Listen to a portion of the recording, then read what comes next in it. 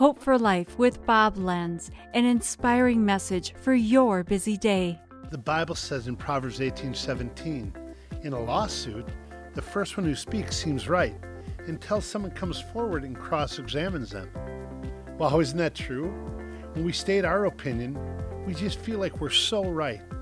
Then what do? We find people just like us who will agree with us and share our values, our interests, and our point of view. What happens then?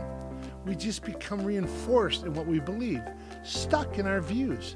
We start demonizing the other side, and we tell people to take a side instead of looking at both sides for themselves. This leads to cruel words and bitter criticism.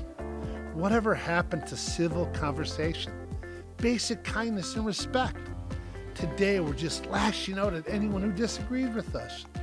Our problem is too much information, not enough knowledge, and hardly any wisdom.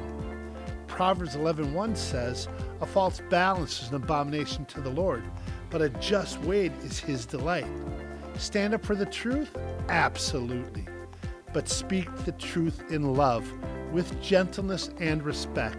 Now that's a just weight. That's real wisdom.